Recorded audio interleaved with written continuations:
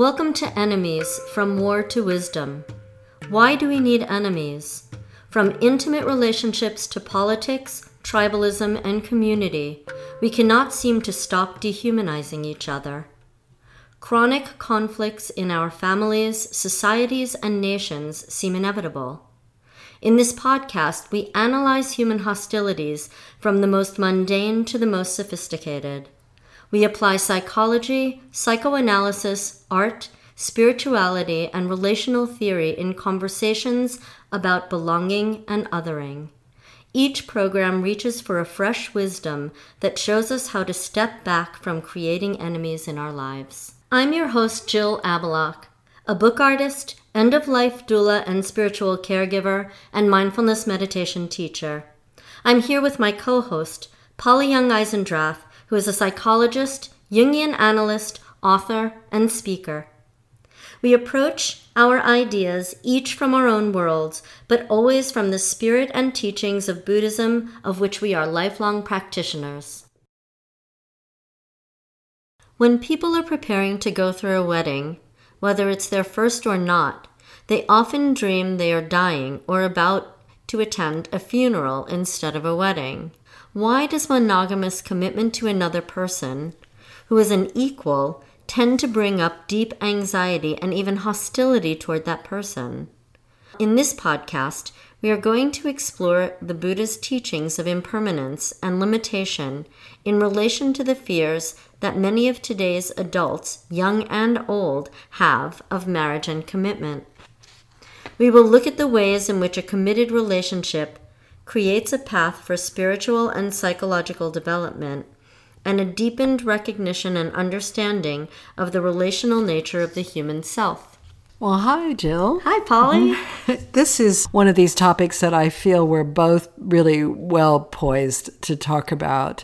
So I wondered if you would say a little bit about your role in marrying people and what the history of that has been. So I became a justice of the peace, somewhere between 12 and 15 years ago. I lost count. I did it actually because I was really excited that Vermont had enacted the first civil union law in the country, and I had several good friends and also cousins and family members who I hoped then could at least have a formal commitment ceremony. And so I was very excited to be able to perform that, and that was one of my main impetuses for becoming a justice of the peace. And what I discovered was that it's really both a privilege and a responsibility to work with couples and approach couples in creating a ceremony, because what we do in that process is start looking at how they want to relate to each other through their relationship, what exactly it is they are committing to in that relationship, and how they want to celebrate and hold the love that they feel for each other. So I wonder if you have thought about this issue of the fear of commitment. You know, obviously, as a therapist, it's one of the main themes that comes up in therapy is commitment phobia. Sometimes, a person will say that they've met an individual that has commitment phobia, or sometimes they have it themselves. Mm-hmm. But just the idea of being afraid of a commitment to a relationship. Have you come across that, or have you thought about it? Do you have any thoughts about, I don't know how often, let's say, people that are coming to get married would talk about that, or you would encounter it. It's not the same as being the therapist who hears about everything. So. No, certainly not. Usually the point at which people contact me is when they have either worked through or put aside their commitment fears enough to proceed with the actual wedding and marriage. And so it's not something that comes up often in my role as officiant. And although I did have one couple who went most of the way toward their ceremony and at some point said, "We're really not ready to make this commitment to each other. Of course, as the wedding officiant, that's where my relationship with them ends. If they work through that with a therapist or not, I don't know. But so it isn't something that comes up directly. However, it is something that I've witnessed in, relationships of friends and others, where the struggle seems to be often that in particular there is one person who believes that they are craving commitment, and the other person who is somehow doing an avoidant dance, and it becomes almost the way they relate to each other. Right. And so, the very first thing to say about commitment is that it's an individual thing. There's really no we in it, because we don't agree that we are going to commit to each other. Each one of us says, I will commit to, I like to think of it as, I will commit to our relationship. Yes. I'm not committing to you specifically, but I'm committing to you in a relationship that I promise now will be exclusive to you. Yes. And so we're talking about the commitment to a monogamous relationship, and how could that commitment bring up hostility or fear? Why do people get afraid of that? It's like, there's a lot of this. We're a very romantically driven culture. There's a lot of romance about weddings, for example, not so much about marriages, but about weddings. And the idea that there is some sort of fear or even hostility connected to committing yourself to an exclusive monogamous relationship with another person, that idea, I feel, gets short shrift, that people don't think about it very much. And yet I would say, in a certain way, it's a very natural kind of a fear. And do you have an idea about, in your experience, or again, it's I know too much about this topic, like you pointed out. It's sort of like I feel like you've written quite a bit about it. This is one of these things that I know a lot about.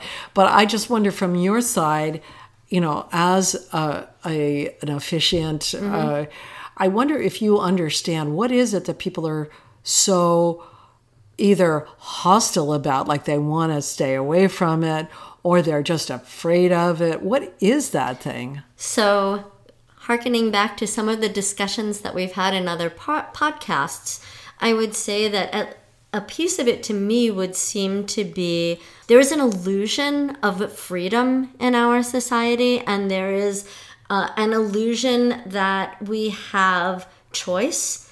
And, just the word decide by itself, is often viewed as killing the choices, bifurcating and then killing one and holding another. And I think the notion of commitment as not a positive action toward something, but a destroying of other options is part of where people consciously or unconsciously get stuck. Right. I love the way you said that, because I think it's completely accurate. It's like the experience that you're going to choose this path and you're killing all the other paths.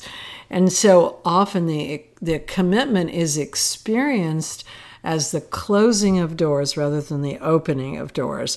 And so I think people are approaching the idea of marriage or a lifetime companionship or whatever with this kind of romantic sense of, this is going to open all sorts of possibilities for me. Right. But then as they go into the process of promising to be exclusively connected to one other person, they have, on an emotional level, other feelings. It's not, it doesn't feel like, a great joy.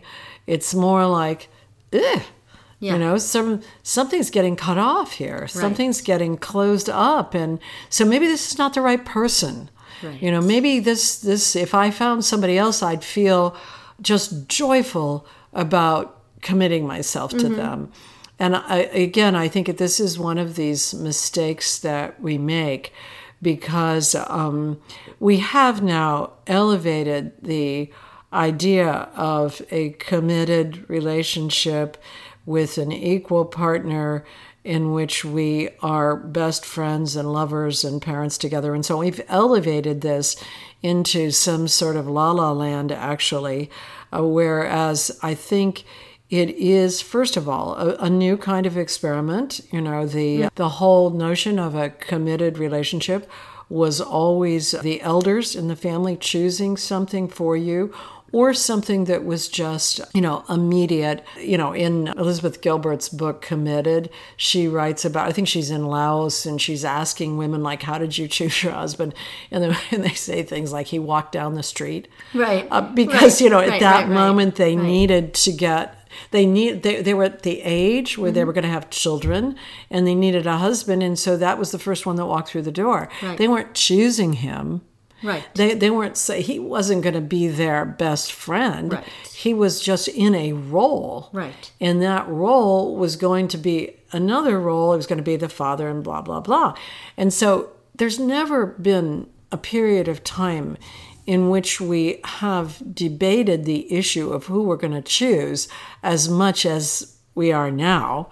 Now it's like people have this feeling they could choose anybody. Right. And in the past, that wasn't around at all. No. It was, it's kind of like now when you walk into the beverage store, you have 15,000 choices of different kinds of soda or juice or whatever. And in the past, there would maybe be one thing you could buy. Right. And it's sort of the same when it comes to getting married. So previously, this was what I call a corporation. You got married in order to raise a family and for wealth to be passed on, or land to be passed on. Arrangement. It was contractual, and you just stuck it out because that was the contract. That's right. Not because you liked it, and nobody had to measure up to being anybody's friend or anything like that. No, and now part of the difficulty also is this very romantic and somewhat unfortunately misguided notion that there is somebody out there who is the perfect person for you. So people are looking for their perfect partner, and the challenge is when there is a notion, conscious or unconscious, of a perfect partner, as you approach your wedding, you approach your marriage ceremony, and you are recognizing that you are cutting yourself off from the possibility of somebody who's more perfect because the person you've chosen clearly is not the perfect person for you, then the idea that there is somebody out there who would be better, if not perfect, is also, something that then you feel like you're giving up. Well, I love the fact that you brought up the perfect partner because, I usually like to put all of these ideas about love and marriage and so on in the framework of the Buddhist teachings that are called the marks of existence. They're called the marks of existence, or we could say that they are about the nature of the world we're in. We're in this particular kind of world. And one of the most important things we know is that nothing's perfect here. Right. Nothing's perfect here. Nothing's permanent here. Right. And nothing's really personal here. Right. So the 3 Ps, nothing perfect, nothing permanent, nothing personal, those things make life easier because you begin to flow with the nature of life instead of sort of trying to find what you believe is going to bring the greatest amount of control to you for your happiness, your wealth, your whatever, well-being, whatever. And so sometimes I think of when people say, perfect, that's amazing, that's a really aggressive statement because what it seems to imply is that there is something that you could find that would actually be perfect. Right. And then if you apply that to people, these Homo sapiens who are so flawed and have all of these difficulties, and you find one, great, you found one. And now you get to know that one, not very perfect, and having these flaws and so on. And then if you compare that one to the dream one, the one that's in your mind that you've dreamed up, that's going to be like the mirror image of you, Yes. or it's going to complete you, Yes. or it's going to be stronger than you, or whatever it's going to do for you. You've dreamed that up. Now you're comparing this very imperfect person that, you have found, again, hooray, you found somebody, to your dream image. And you say to yourself, or at least I find a lot of people say to themselves, why couldn't it be? Why couldn't there be a person out there that's like this instead of like that? Right. And then you feel, now that you've, I would say, performed this very hostile act on this person that you have cared about, to just, compare the imperfections of that individual to the perfect, to your fantasy dream and Right. your fantasy. Right.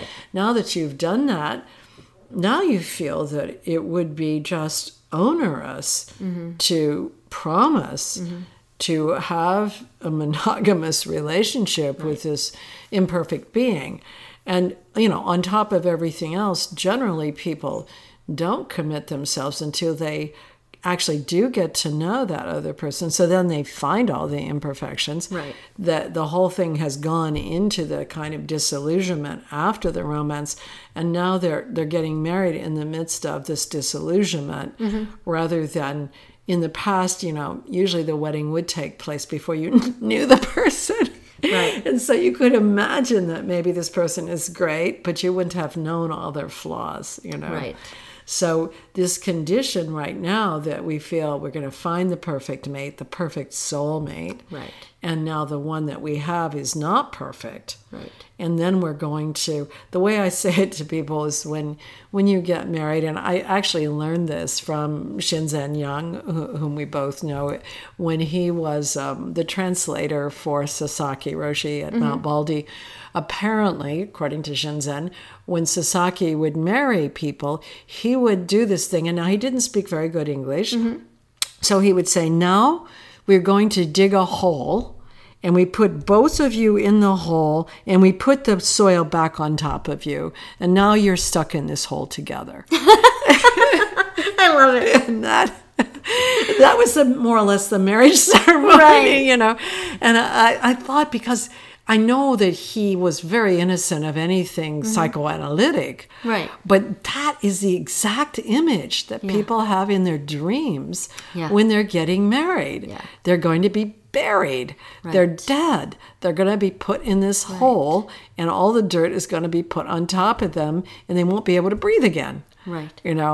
And so obviously Sasaki Roshi unconsciously captured the actual unconscious image that we have when we commit to a particular relationship.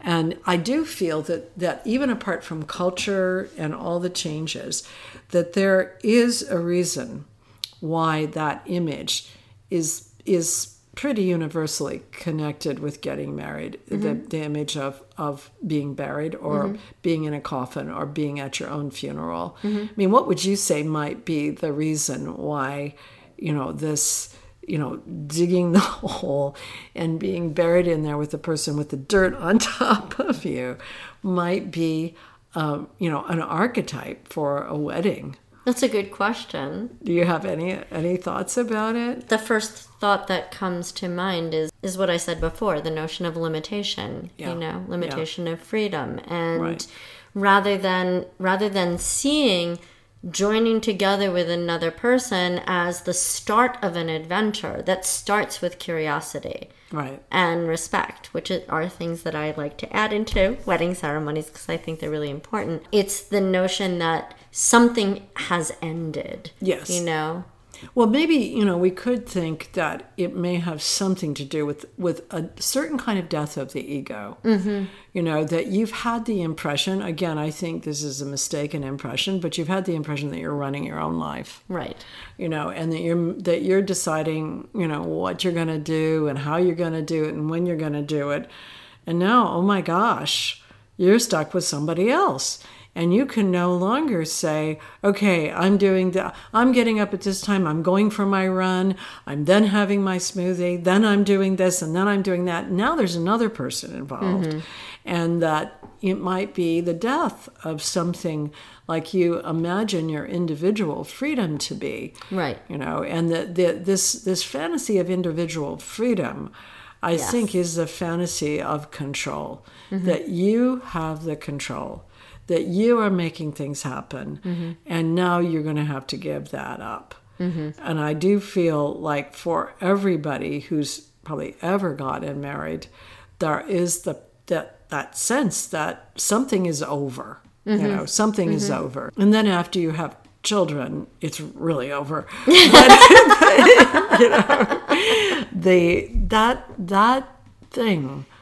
That mistake about individual freedom is like such a big mistake. And I think it is a part of, it's like, it's a mistake about something that is important. There is freedom. There is freedom of our intentions. There's a freedom in our desires. We can move from point A to point B. We can decide that we want this, and then we go and do that. And I think that on the level of, do we have what's called free will? That's a whole philosophical question. But I would say yes. I would say we have intentionality, and we can act on our intentions. But that doesn't mean that we're controlling our lives. Right. That doesn't mean that we control every outcome, that we know exactly what we're doing, or that when we react in a certain way, that's under our control. Right. There are many, many things that we're not controlling from the beginning, and we never controlled. No. And I think actually the fact that we don't, even though we don't necessarily realize it moment to moment, the fact that we can't or we don't, when we confront a situation, including getting married, where some of that illusion of control is going to dissolve, that's terrifying. Right. That's right. And yet, it's absolutely necessary. Yeah. I mean, I have come to believe that one of the greatest roots of suffering in this period of time is the belief in control. Rather than, often in the Buddhist framework, it's often seen as attachment or greed or clinging onto something or having this kind of thirst for something. I actually think the form that's taking in North America at this point in time is the belief in control, that you control your diet, your children, all of the activities in your daily life, your wealth, your health. It could go on and on. And in other periods of time, people thought God was in control of that. Right. And so they didn't feel so burdened with all of their teeny tiny little decisions. Right. And even, of course, the choice of a marriage partner wasn't theirs often. Right. And so there must have been, at least, I'm sure there was still greed, hatred, and ignorance, but there must have been a different cast to it. It wasn't so much the individual who's controlling things and making them turn out a certain way, and then feeling terrible if they turn out differently, and blaming themselves if something goes awry. Right. So I think that it's one reason why this commitment to marriage is so difficult at this moment and can feel so incredibly overwhelming to people, is because we have this illusion of control that's very, very strong. And then I think we also have a distortion about permanence and impermanence. Yes, I agree. That when you people say, well, I can't make that promise. Well, why not? Well, what if I don't keep the promise? But what would be the problem with that? Not only that, but it's like you're making the promise right now. Right. You don't know 10 years from now how you're going to feel about this. But it's an intention. Yes. You're setting an intention. Yes. I intend this. That doesn't mean that you're going to be frozen in time. Right. Nothing's going to happen to you. And it doesn't mean that you're going to do it perfectly either. Right. Perfectly well. Right. Because there's no perfect. Right. And there's certainly the option of putting till death do us part or not putting that in a wedding ceremony. It's like any vow that you take. Right. You know, I mean, the Buddhist vows are like that. You are stating your intention Right. to hold yourself and your actions a certain way. Right. And hold your relationship with others Yes. a certain way. Right. And that commitment in a marriage ceremony has legal implications, but the deeper implications, the spiritual and emotional implications, also don't mean that if you don't do it perfectly, or that if it ends, that it shouldn't have happened to begin with, which is what the other mistaken notion that I think people sometimes get caught in. Oh, totally. Because they have the feeling like, if I choose, it goes like this, if I choose the wrong person, then I'll be responsible for this. Right. You know, and to me that, it's like, how do you get to that point where if I choose the wrong person, that assumes so many things. Yes. It assumes that there's a right person. Could know there's a right Right. person, that Right. you would know this is the wrong person, Right. that if things go badly, it's going to be your fault. Instead of recognizing you're in this kind of jumbled up, tumbled up world that is actually going to be moving along and changing and so on, and so will you. But at this moment of time, you're intending to promise your commitment to this person, which will be a discipline. Yes. Like you said, you will address your own actions, and you will in your thoughts and feelings, and you will be working with those in relation to this person. And so, yes, there will be some curtailing of some things sometimes, but as things continue to arise and pass away, you'll see what that commitment and promise means. Right. You won't, it won't be just a thing. Nothing is going to be frozen. Right. And again, I think it's all around the control issue. Yes. You know, it's like this, I need to do this right because I need the outcome that is the best outcome, as though you know. Right. And I also think that it's one of the mistaken notions. It's one of the illusions that has arisen out of our very intensively consumerist society.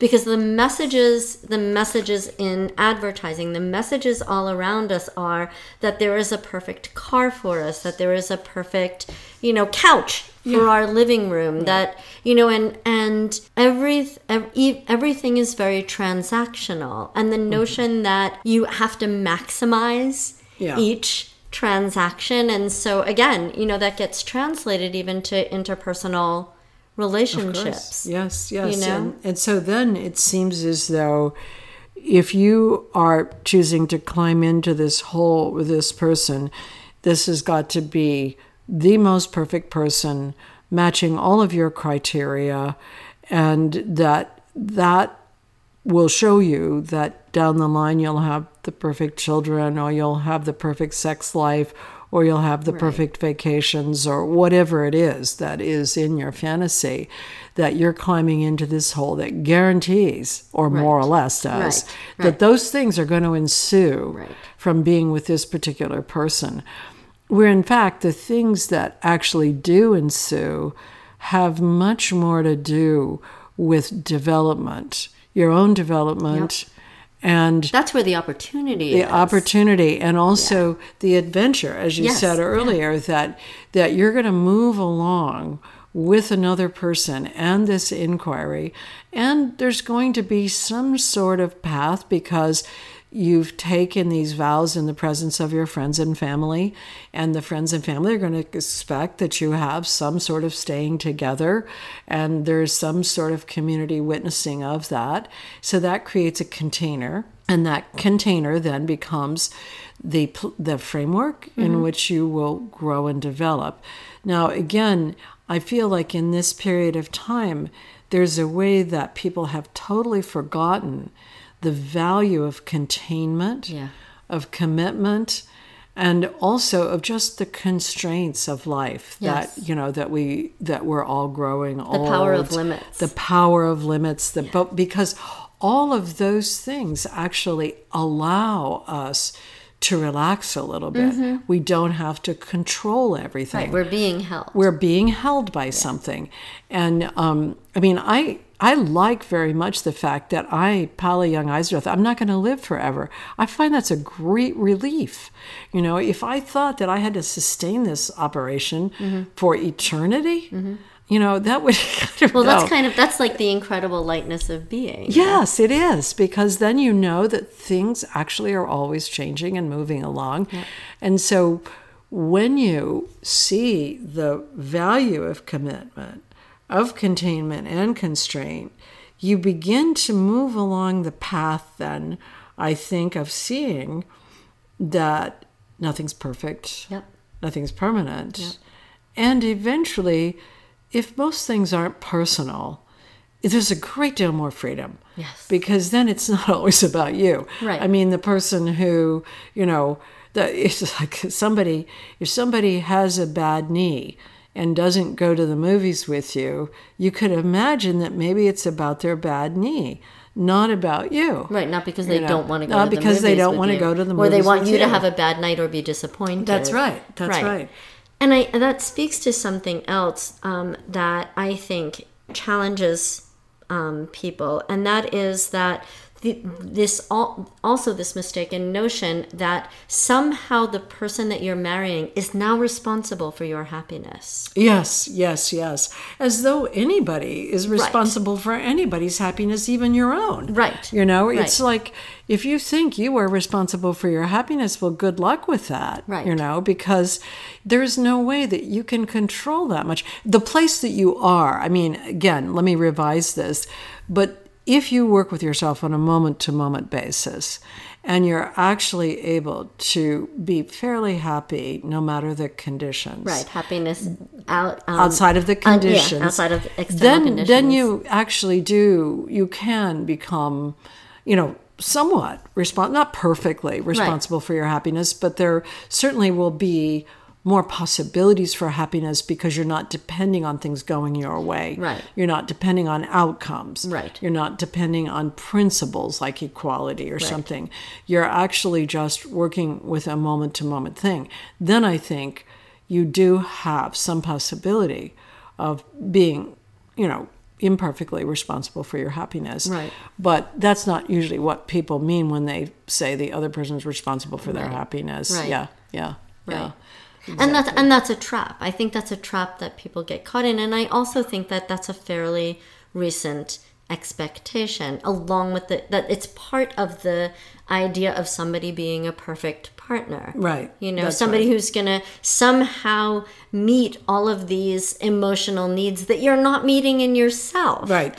You know, and they have their own unmet That's right. emotional needs. That's right. So they're going to, you know, they're going to transcend all that and somehow meet all yours. I've heard many people say in couples therapy, one of the partners saying, but, you know, if my partner loved me, wouldn't my partner automatically remember my birthday? Right. Wouldn't my partner automatically want to go bowling with me because I love bowling? You know, and I think, you know, what kind of algebra are you doing? You know, that's just like not true. Right. Because many, many things intervene in all of our snow globes, you know. Right. And so I often say that, you know, when you send a birthday card, if you are sending a birthday card, that's it. You're sending a birthday card. You're not anticipating somebody sending you one back. Right. And if you've set up that contract, it's going to be disappointing because nobody signs that contract with you. And so I think that all of these things are functioning in terms of that fear and hostility about commitment, but also the other side, the potential for spiritual and psychological development. Yeah. When you make that commitment and you understand the containment, then actually there's a real possibility for some really new development. Oh, yeah. Which is I wrote Love Between Equals because of that. And initially, it was called True Love Ways, Relationship as Spiritual Development. But Love Between Equals, I kind of like the title because it's now that challenge that we've imposed equality on relationships that raises still another challenge for us. Does. Yeah, it does. Because as we discussed in a previous podcast, no relationship is ever perfectly equal at all times. Right. And so you have the perceived hand that's feeding, and then the person who perceives their vulnerability and then bites that hand. Right. So, and if there wasn't the notion that things were equal or were supposed to be equal, then people could be more comfortable in the shifting balance, because it like everything else, it changes and it shifts. Yeah, dependency and independency and interdependency always change. Yeah, they're changing. Yeah. And it's not as though there is a steady state in which one person is in one and one person is in the other. Right. And that also speaks to another idea about marriage that I think is problematic, and that is that it's a fixed thing. Yes, as though once you get married. There is some fixed thing that has happened, and it is permanent and it is immutable. Right. And marriage is this amazing vehicle. Right. For change and for growth. For growth and development. Yeah, exactly. Yeah. Well, I think we really have a high degree of agreement there. So maybe this is a good so place much, Melissa. Sounds good. To continue the conversation, you can follow us on Facebook, Instagram, and Twitter. Our Patreon page supports Real Dialogue for Opposing Sides live events. Please visit it at www.patreon.com/Real Dialogue, all one word. You can find past episodes of the podcast on iTunes, Stitcher, Google Play, and CastBox. Enemies: From War to Wisdom is recorded and produced by Chris Coltrane.